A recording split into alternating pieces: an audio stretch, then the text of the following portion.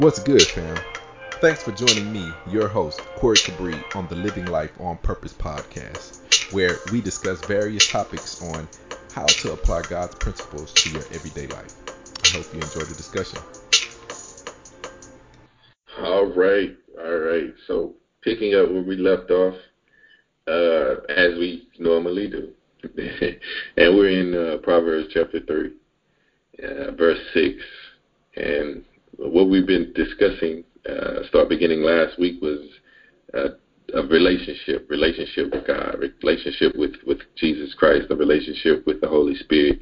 And last week, what we talked about mostly was a relationship with God, and the story we went to was Abraham. And we talked about Abraham. Yep.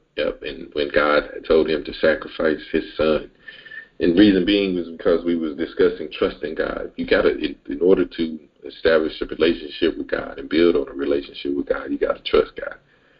You gotta trust God, and the what that was surrendering your all. You got to surrender your all. And you, in looking at that story, you realize how Abraham surrendered his all. And so today we're just picking right back up from verse 5 of Proverbs to verse 6. And this is the NIV again, and it reads, Proverbs 3 and verse 6, it says, "In all your ways submit to him, and he will make your path straight." In all your ways submit to him, and he will make your path straight. Another version reads it as such. The King James Version particularly, it says, "Acknowledge him in all your ways, and he will direct your path." He will direct your path. A couple things. Well, more than a couple. Three things. First, we talk about a relationship with God. And secondly, if you're looking at this verse particularly, it says acknowledge him. That's something we got to do. It's always something. It's always a two-part thing in a relationship. There's always a give and a take, or there's always an exchange between you and the other person. You can't have a relationship by yourself. Like, the other person got to participate. You have to participate, and the other person has to participate. So in this relationship with God, if you are choosing you're choosing to establish one with God, well, you got to participate. And I love the way the writer, which was Solomon, how he said it. He says, "In all your ways, acknowledge him." Now, I used to think that when I thought about this scripture, I thought about anything I do, I need to petition God in everything I do, right? Like what I'm doing. Like, I'm sitting here, I'm having a discussion with you, I go to work. Everything that I do, I need to petition God about it. But I heard something different this week. Amen. I heard something different. Amen. I heard something different, right? And it has nothing to do with what you do. Because what we skip is in all your ways. Yeah. What are your ways, right? And so before I jump into that, I went to another scripture, and this is Proverbs 14:12.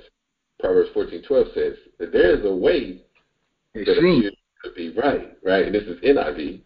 There's a way that appears to be right, but in the end, it leads to death. And then in King James, as you was about to eloquently put it, there's a way that seemeth right to a man, but the end thereof is destruction or death. Right? And so when you think about, there's a way that appears to be right, in all your ways acknowledge him, there is something that's not talking about what you're doing. It's talking about, if you think about it, it's talking about who you are. Yep. It's talking about what we like to say, a way of living. There's a way of living. There's a way that you think you should live. There's a way. Mm-hmm. I think I should live this way. In all your ways. So in the way that you think you should live, acknowledge God. Right. Instead of doing it your way, because this is what Proverbs says, there's a way that seems right to you. It may seem right to you, right? But acknowledge God. Acknowledge God. So what we talking about? We're talking about a relationship. All right, we're talking about a relationship, and if you have a relationship with God, okay, we have to preface this relationship with God, because there's a way we have to look at it. It's not like there's a relationship between like you and I, like a buddy, a friend, right? Because as a friend, it's like you know what I mean? Because I can't dictate how you are to live within and act within this relationship, nor you can I. But with God, we got to preface that. Like when I have a relationship with God, I'm having a relationship with somebody that's above me. Not only are they above me, right? It's not just that they are above me, but they're in control of me. And it's not in control like a parent and a child, because after a child becomes an adult, then the control thing goes away. And you more or less becomes a respect thing. You respect me as your parent because I help cultivate you, but I cultivated you to make your own decisions, right? I'm not telling you to make decisions on what I think. I'm telling you to make decisions based on what is going to be beneficial to you, but it's your choice to make them. And you don't live in my house, so I can't tell you it's like you shouldn't be out to 2 o'clock in the morning. I may suggest that, hey, it's not good to be out to 2 in the morning, but I can't come over there and be like, why didn't you go home at 2 o'clock in the morning? That's your home. You can go home when you want to go home. You pay the bills there, and hey, you got your own car. You are an adult, okay? So it's not like even a relationship with a parent. It's like when you're looking at a relationship with God, the Creator, it's something. It extends beyond just we buddies, we friends. It's a lordship that I don't think we discuss enough. It's because it's not a lordship like you are a slave. It's you have freedom, but the freedom is there's a way that God wants all of us to follow. There's a way He wants all of us to follow, to be a part of His kingdom. Because as your parent, if you want to look at that resemblance, as a parent and a child, right, we're always His children, just like the whole concept of children and parents. We're always your children. But just the caveat, we never become adults to God. Right. We never become close to God. God isn't training us to do anything without Him. That's the caveat. He's not training us to do anything without, in other words, He's not training us to do anything in a way that He doesn't require. In all of your ways, He's requiring you to do it His way. There's only one way. There's no other way to do it. It's a way that seemeth right? But you won't be with Him in the end. So if you want to be with God in the end, there's a way that you have to live. But what way is that? The way God wants you to. His way. It's His way. And I think we leave that out. And in this kingdom, because here again, it's conditions. It's God's kingdom. Do you want to be in God's kingdom? Do you want to be a part of God's family? It's the same way. If you want to live with your parents all of your life, there's a certain way you got to do things. You will have a curfew. It don't matter how old you are. If you're going to live in your parents' house till you 50, then you're going to have a curfew. You can't come up in here at 4:05 in the morning. We're going to put locks on this door and you ain't going to get in, okay? Because you ain't going to be waking us up. And you ain't going to be up at all times of the night watching TV. You're going to have to go to bed because we got to go to bed. You going to bed. I don't care how old you are. And there's ways, and so going back, in all your ways acknowledge Him, and He will direct your path. So what is that saying? Saying it's not about what you're doing. It's about the way you're to live. And so what that brings me to, it brings back Matthew. And in Matthew 4, Jesus as eloquently put it when He talked about it, right? You remember where I'm going with this. What Jesus said when the enemy tried to tempt Him to turn the stones into bread, right? And what did He say? Well, He said, man shall not live by bread alone. Verse 4, Jesus answered, it is written, man shall not live on bread alone, but on every word that comes from the mouth of God. can't live by bread alone, but by every word that comes from the mouth of God. So in establishing this relationship, being acknowledged, I'm about to put it all together, and acknowledging God and determining your ways and God directing your path, boils down to this. I have to come to grips with what it is that I want to do. So I got to come to grips with what it is that I want to do. And then I got to search out what God wants me to do. And then I got to give what I want to do over to him. And then I got to follow what it is that he wants me to do. And it's just that simple. So when he says, in all your ways, in everything in life that you are thinking is the way to live, and the way to be, and the way to think, and the way to talk, and the way to eat, in all of your living, I got to consider God. In all the ways in living, I got to consider God. And I got to say, God, what is the way that you want me to live? What is the way that you want me to be? What is the way that you want me to think? What is the way, even doing? What is the way you want me to do things? That's so totally separate. So when you say all of your ways, doing things is just another way. It ain't, but it's not all of your ways. It's your intellect. It's your collection of knowledge. It's your attitude, your moods, your temperament. Right? You start talking about the fruit of the spirit now, right? Your temperament. It's your interaction with people as far as not even necessarily doing things, but just how you looking at people. Your logic. Yeah, logic. We've been talking about race, right? And because of the whole issue with the young guy, the Aubrey guy that was killed back in February, we was in this, me and my girlfriend, we was in this meeting.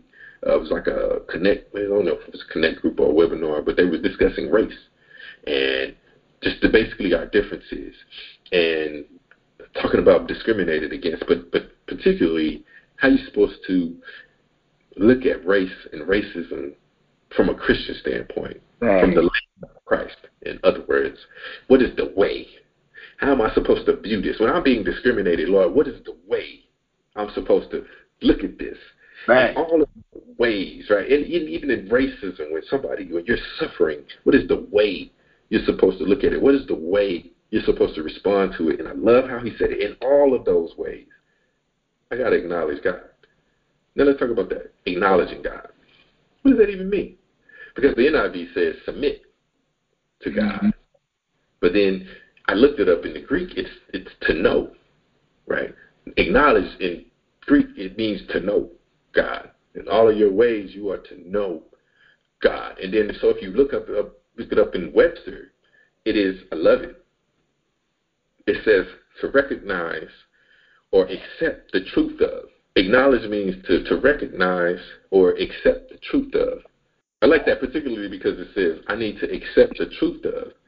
Accept the truth of what? Accept the truth of God in all of your ways. That just makes more. It just brings it all together. But knowing God also in all of your ways, know God or remember God. Remember God. Why are you remembering God? Because there's a way that seems right to you, but the end thereof is death. But then there's also a way that God wants us to be. There's also a way that God wants us to live. And the question is, are we going to follow the way? Jesus said, I am the way. I am the truth. I am the life. So if Jesus is the way, then that means I need to be following the way. Who is the way? Jesus. I need to follow the way. That's who I got to follow. That's who I have to get to know. That's who I have to get an understanding of. Lord, what is the way you're wanting me to respond to racism? Well, how is Jesus responding to racism? Well, I would submit to you. He shines a light on it. Right? Right? Yeah, go ahead. He shines a light on it. Yeah. Right. That's what he does. He doesn't condemn you, right? He offers a better way to be. He exposes. You know what I mean? There's a better way to be. But one thing we can't do is respond in the light of racism the way that you're being discriminated against. Now that you've suffered from discrimination, now you can't also afflict others with the same discrimination because you're this person. Now I'm going to treat you like this. No, because Jesus is not going to treat you away in any way because you're treating him in a way, right? So I love that scripture, this particular scripture over in John, when Jesus was responding to Caiaphas, how he was preaching in all of the synagogues and this. And he asked him a question, and Jesus said, well, I did not do any of what I did in secret. Everything I did was in the open. Why don't you go ask the people that I was doing this to, ask them if I am the king, or if what I am doing was it true. And then the guy was like, he hit it. And Jesus looked at it. He was like, well, why you hit me? If I said something wrong, okay, it's okay. But all I said was ask the people that I said it to openly. I didn't hide. Ask them. So why did you hit me as a result? So in other words, he questioned what they did. I can question your discrimination. I can question it. I can acknowledge that it's a sin, right? But what I can't do, what he didn't do, was hit the guy back. Notice that he didn't hit him back. Right. He didn't retaliate. He didn't seek to get revenge, right? He didn't even seek to get justice. He didn't say this guy needs to be arrested for hitting me. Isn't that interesting? He didn't ask for any of those people that was persecuting him to go to jail. We demanded. Now, what he did was he said, Lord, forgive them.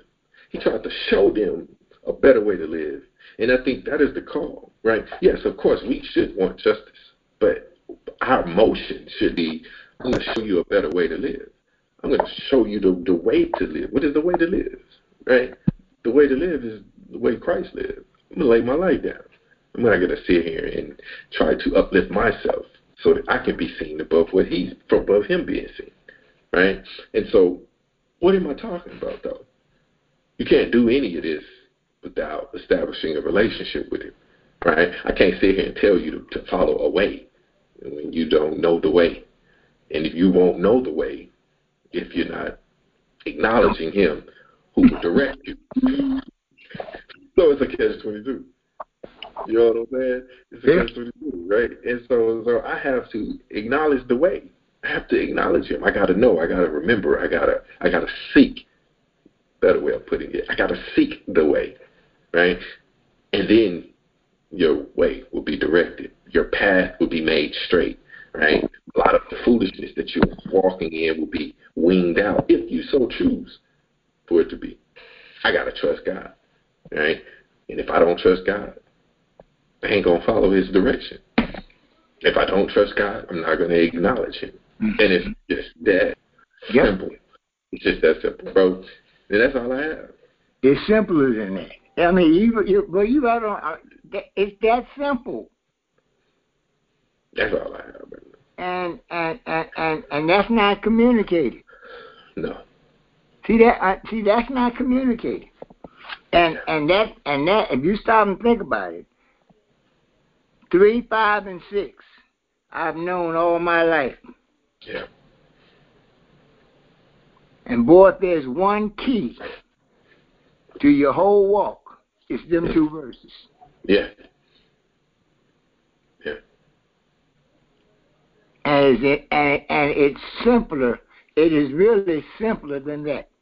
It is. I agree. It's such a simple teaching. Yeah. But look what you did. You looked up the words. That's it. You looked up the words. That's what it. does the word mean? Right. Right. And knowing is eternal life. Yes, sir. John say knowing is eternal life.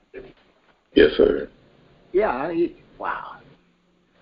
And he shall direct your paths. And that's a conditional statement. That's a conditional statement. It is. But again, what are we supposed to be doing? We're supposed to be putting aside our ways in the first. Yeah. Shouldn't have no way. No. Huh? No. I'm crucified with Christ. I don't live no more. He does. He does. Yeah. Yeah. And it's just that whole attitude that we we need to take on as we repent. And see, that's not toward evil.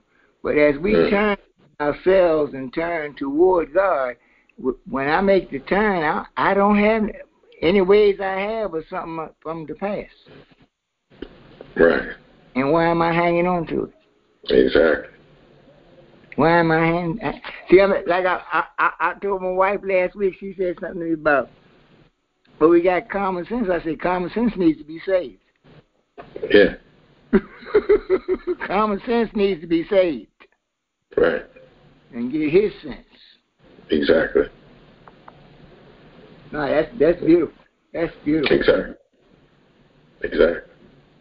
Wow. I like to. He tells you what not to do. Tells you what to do, trust. Yeah. And what not to do. Wow. And then know him.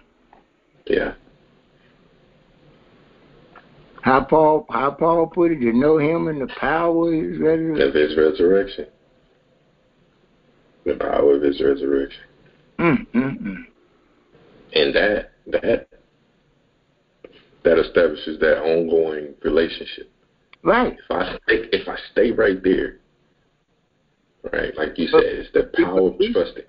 I'm trying to figure out what to do. Yeah. No, it's the power of trusting. Trusting my own path. Right. See, that sounds like I'm making an effort to direct my own path. Yeah. Instead of yielding myself to be directed. Wow. Well, family, I hope the discussion has encouraged you. I hope it has enlightened you. I hope it has infused you with love and truth to live a life filled with God on purpose. And if it has, join us again for more godly discussions. Thank you.